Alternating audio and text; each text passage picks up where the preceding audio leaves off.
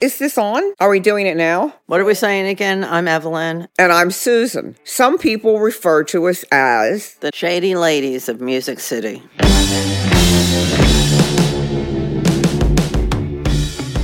I met Evelyn representing Tammy Wynette, which, of course, everyone said to me, don't represent her. They'll never pay. They never pay. I didn't know anything about business. And truthfully, I had just gotten out of prison in Mexico for smuggling. And I didn't even know how to work a fax machine. And I still don't really understand, where does that stuff go? Some kind of phone wire or something? But I didn't understand it. And so I was representing Tammy, and Evelyn was representing Randy Travis. And I met Evelyn. And I thought, oh my God, a smart, intelligent Jewish woman down here single in Nashville.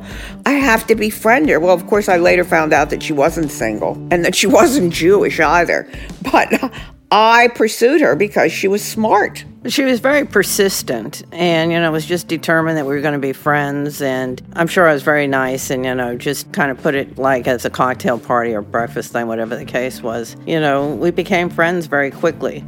Susan is very fearless. If there's a famous person in the room, she'll be the first one to approach them and just chat them up. Or she used to push Tammy away from the piano so that she could sing. So I could just laugh watching her do these things. And I just moved to Nashville, so it was good to have a friend because I didn't really know anybody here. I didn't meet a lot of people like her. There were a lot of good old boys in the music business then. I'll tell you, truthfully, I never experienced any sexual harassment down here.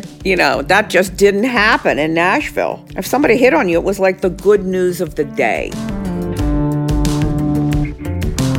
Well, it was funny. When I first came to town, the whole mentality about women, there weren't that many women in any kind of position, for one thing. But the way that the female artists were treated was just horrendous in my mind because they weren't given credit to be able to do anything. Like the big dream was to get to, open on a George Strait tour. There was a great country artist named Johnny Paycheck who wrote that song, Take This Job and Shove It.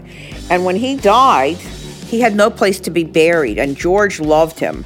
So George bought a plot at Woodlawn Cemetery, and he ended up feeling badly, and he bought about 70 or 80 plots out there for all the Opry members that would never have any money to be buried anyplace else. Isn't that true? What am I? It isn't true. Well, what did he buy all those plots for? He bought about 30 plots out there. Johnny Paycheck had one, and he wanted little Jimmy Dickens to be buried there because they were good friends. And he gave out various, cemetery plots. I got one. Susan got one. And in the letter he wrote to me, which I'll show you, he said, well, my little Jew, I've decided it's all right. You can be buried in the cemetery next to Johnny Paycheck. He was not that thrilled because I was Jewish. Not that he was anti-Semitic, but he was. He didn't know what it would mean to be anti-Semitic. It's just anything other than that weird Texas Baptist stuff was going to be weird. I mean, a Catholic could put him into a tizzy.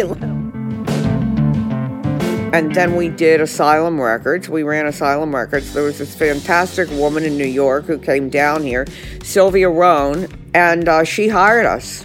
We really had fun. Oh, and we won a couple Grammys when we were at Asylum. One for George and one for Emmylou, Dolly, and Linda. Then they closed us down, but we took George Jones with us, and we opened up Bandit Records. And it was George Jones's last label. And between us, we sold about 1 million records. But still in all, there's never been another 2 women that ran a label in this town. It seems so long ago. In 1988, I started laughing a lot and met Susan. We had so much fun doing our shit that no one could believe it. We just laughed away. That's probably because we've been smoking pot for like 50 years every day of our lives.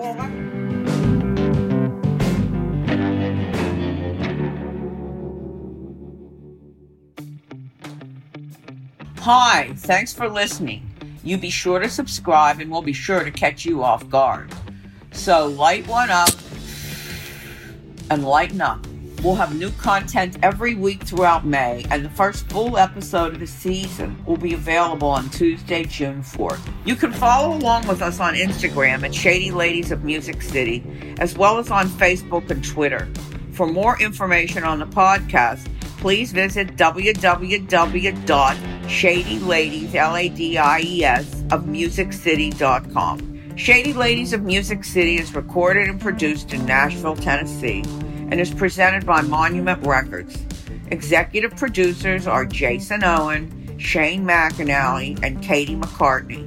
Our producer is Sarah DeHilly. Our theme song is written and performed by Robert Shavers. He is also our engineer and editor.